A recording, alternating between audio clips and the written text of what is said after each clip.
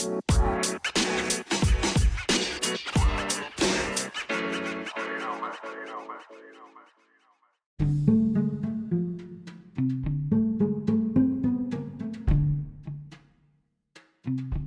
relatively recently in world history, there weren't really any established legal procedures for how to handle prisoners of war or POWs. In ancient, medieval, and early modern history, POWs were often either executed, sold into slavery, or held for ransom.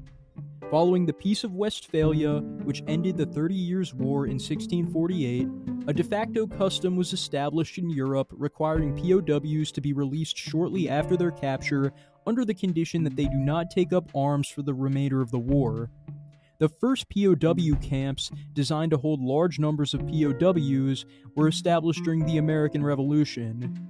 These camps, primarily found in southern colonies like Virginia and Maryland, allowed the Continental Army to detain captured British soldiers and Hessian mercenaries.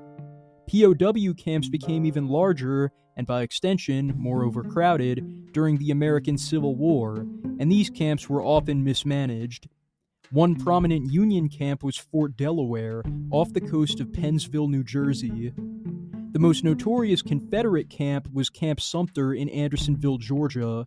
Almost 30% of all Union POWs held there died due to starvation and disease before the war's end in 1865. Similarly inhumane conditions were found in British-run POW camps during the Second Boer War between 1899 and 1902. These prisoners held at these camps, including Dutch-descended Afrikaners and black South Africans, were given scarce rations and unsanitary living conditions. For an unbelievably brutal war, World War I's combatants actually had pretty decent standards for their POW camps, although the situation was much worse on the Eastern Front. In 1929, the Geneva Convention on Prisoners of War set out exact guidelines for how POWs were to be treated. These included requiring POWs to be housed in adequate conditions similar to those of the soldiers of the country detaining them, prohibiting commissioned officers from being forced to work, not allowing labor done by POWs to support the war effort, and giving all POWs at least 1 day of rest per week. When World War II broke out a decade later, the Geneva Convention had its first test. Some combatants adhered to it better than others.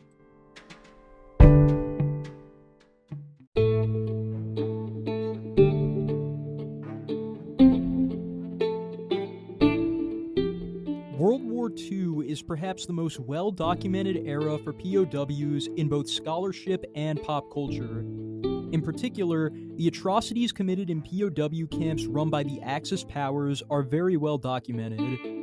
POW camps run by Germany and Italy regularly did not abide by the Geneva Conventions.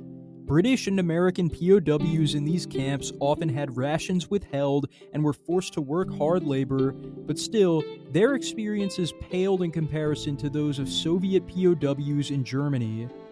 As part of Nazi atrocities against Slavic peoples during the Holocaust, over 3 million Soviet POWs were extrajudicially murdered by the Germans.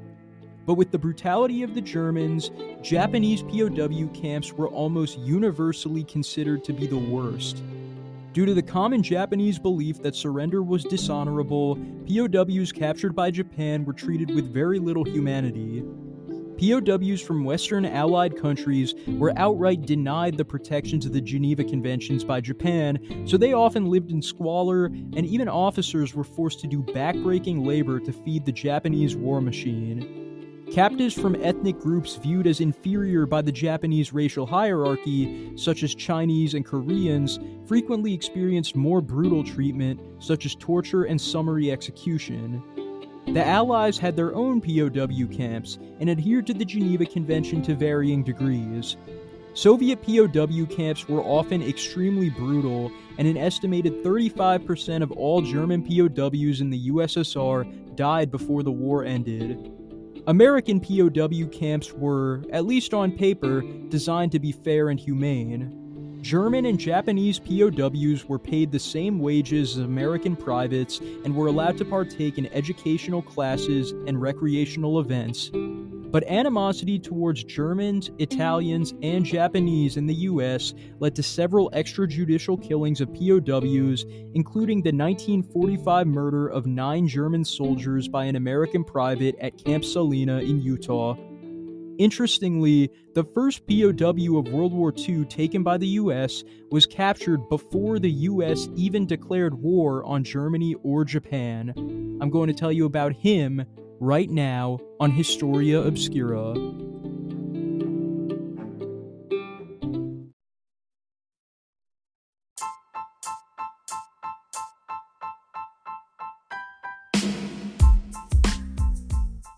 Welcome to Historia Obscura. This is the 96th episode of this podcast, and I can't wait for you to hear it. Special thank you to Patreon subscribers Barbara, Cameron Sherman, Scott Sherman, David Kahn, Lisa Chase, and Tom.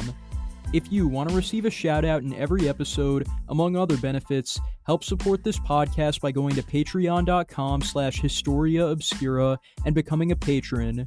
One more thing. Make sure to stick around for a little to hear a message about the sponsor of this episode of Historia Obscura, Spotify for Podcasters. If you want to make your own podcast, you'll want to know everything about how to use Spotify for Podcasters.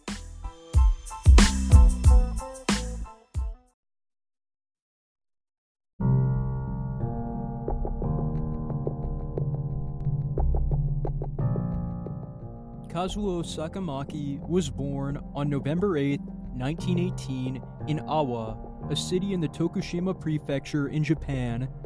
Very little is known about his childhood, except that he had 7 siblings and was reportedly a model student known for his strong leadership qualities.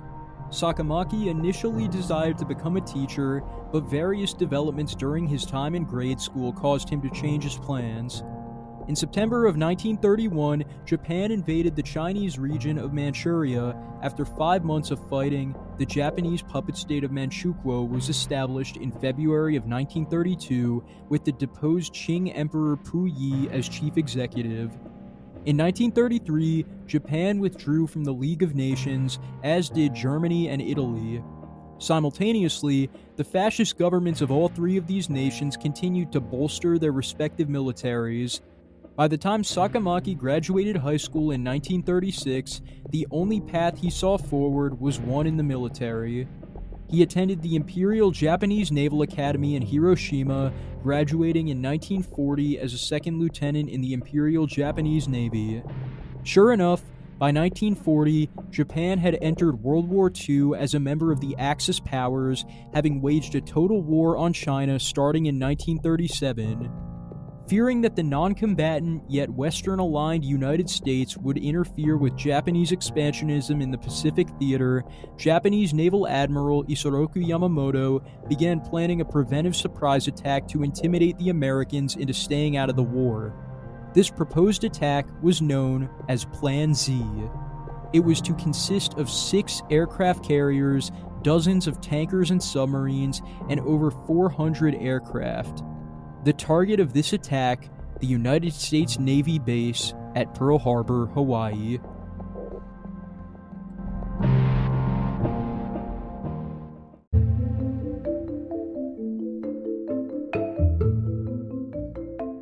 After being promoted to the rank of ensign, Kazuo Sakamaki was selected to participate in the attack on Pearl Harbor. He and 9 other officers were tasked with using 5 midget submarines, with 2 sailors assigned to each vessel. Sakamaki's other crewman was Chief Warrant Officer Kiyoshi Inagaki. On December 7, 1941, the submarines were launched and set sail for Pearl Harbor. As the attack commenced, Japanese planes bombed, strafed, and flew kamikaze-style into American ships. Meanwhile, the Japanese warships bombarded Pearl Harbor, damaging both the base and the surrounding city.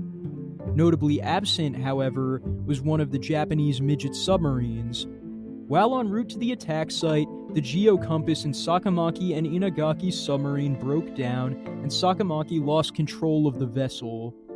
The submarine then got caught in a coral reef off the coast of Waimanalo Beach in Oahu, disabling it. As it began to sink rapidly, Sakamaki made the decision to ditch the submarine. He set an explosive charge meant to destroy the vessel and ordered Inagaki to swim to shore. However, this charge was never detonated, and Inagaki drowned after being dragged underwater by the intact submarine.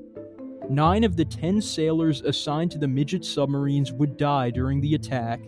Sakamaki, a strong swimmer, escaped the ship's current and made it to the shore of Waimanalo Beach. Beginning to experience the symptoms of dry drowning, Sakamaki lost consciousness and passed out on the beach.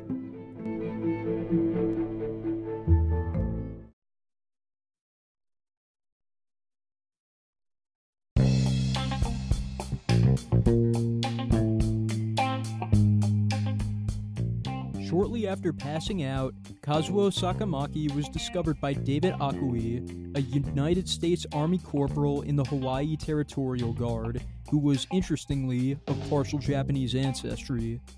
When Sakamaki woke up, he was handcuffed to a bed in a military hospital surrounded by armed security. As it turned out, Sakamaki was the only Japanese soldier captured during the attack on Pearl Harbor, which in turn made him the first POW captured by the United States in World War II.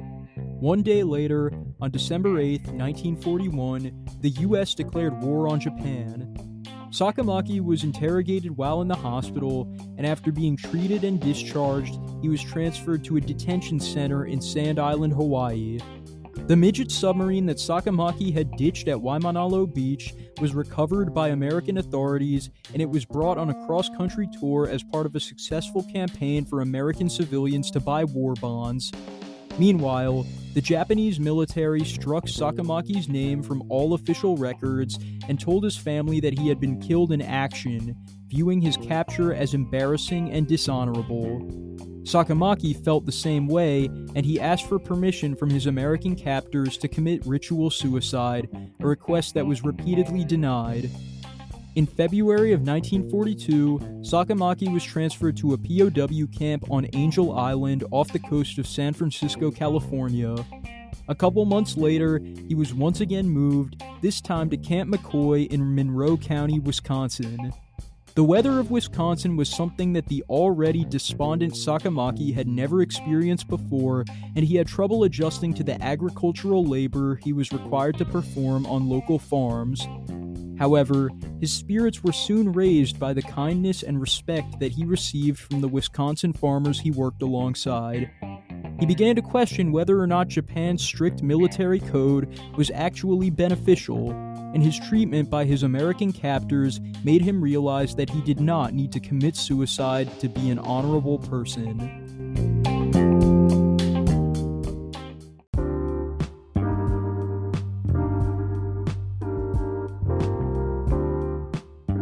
After a brief stint in a POW camp near San Antonio, Texas, Kazuo Sakamaki was released in 1945 following Japan's surrender at the end of World War II. By the time he returned to his family's home in Tokushima, Japan, Sakamaki had become a fierce pacifist. His return to Japan also marked the first time that his family confirmed he was still alive, as they had previously been told that he had been killed at Pearl Harbor. Rather than the shame and ostracism he expected to receive, Sakamaki was met with fame and popularity in Japan. A year after he returned home, in 1946, Sakamaki met and married a young woman who was intrigued by his story. The couple would have 2 children. Sakamaki soon began a successful career, first as a construction company manager and later as a business associate with the Toyota Motor Corporation. In 1969, Sakamaki was promoted, becoming the president of the Brazilian subsidiary of Toyota. He returned to Japan in 1983, retiring in 1987. On November 29, 1999, Sakamaki died in Toyota, Japan, at the age of 81. According to his family, Sakamaki rarely spoke about the war for most of his life. But in 1991, 8 years prior to his death, Sakamaki visited the National Museum of the Pacific War in Fredericksburg, Texas, approximately 60 miles north of the POW camp where he was once held. At this museum, he had the opportunity to see something that he had not seen in 50 years, the submarine he captained at Pearl Harbor.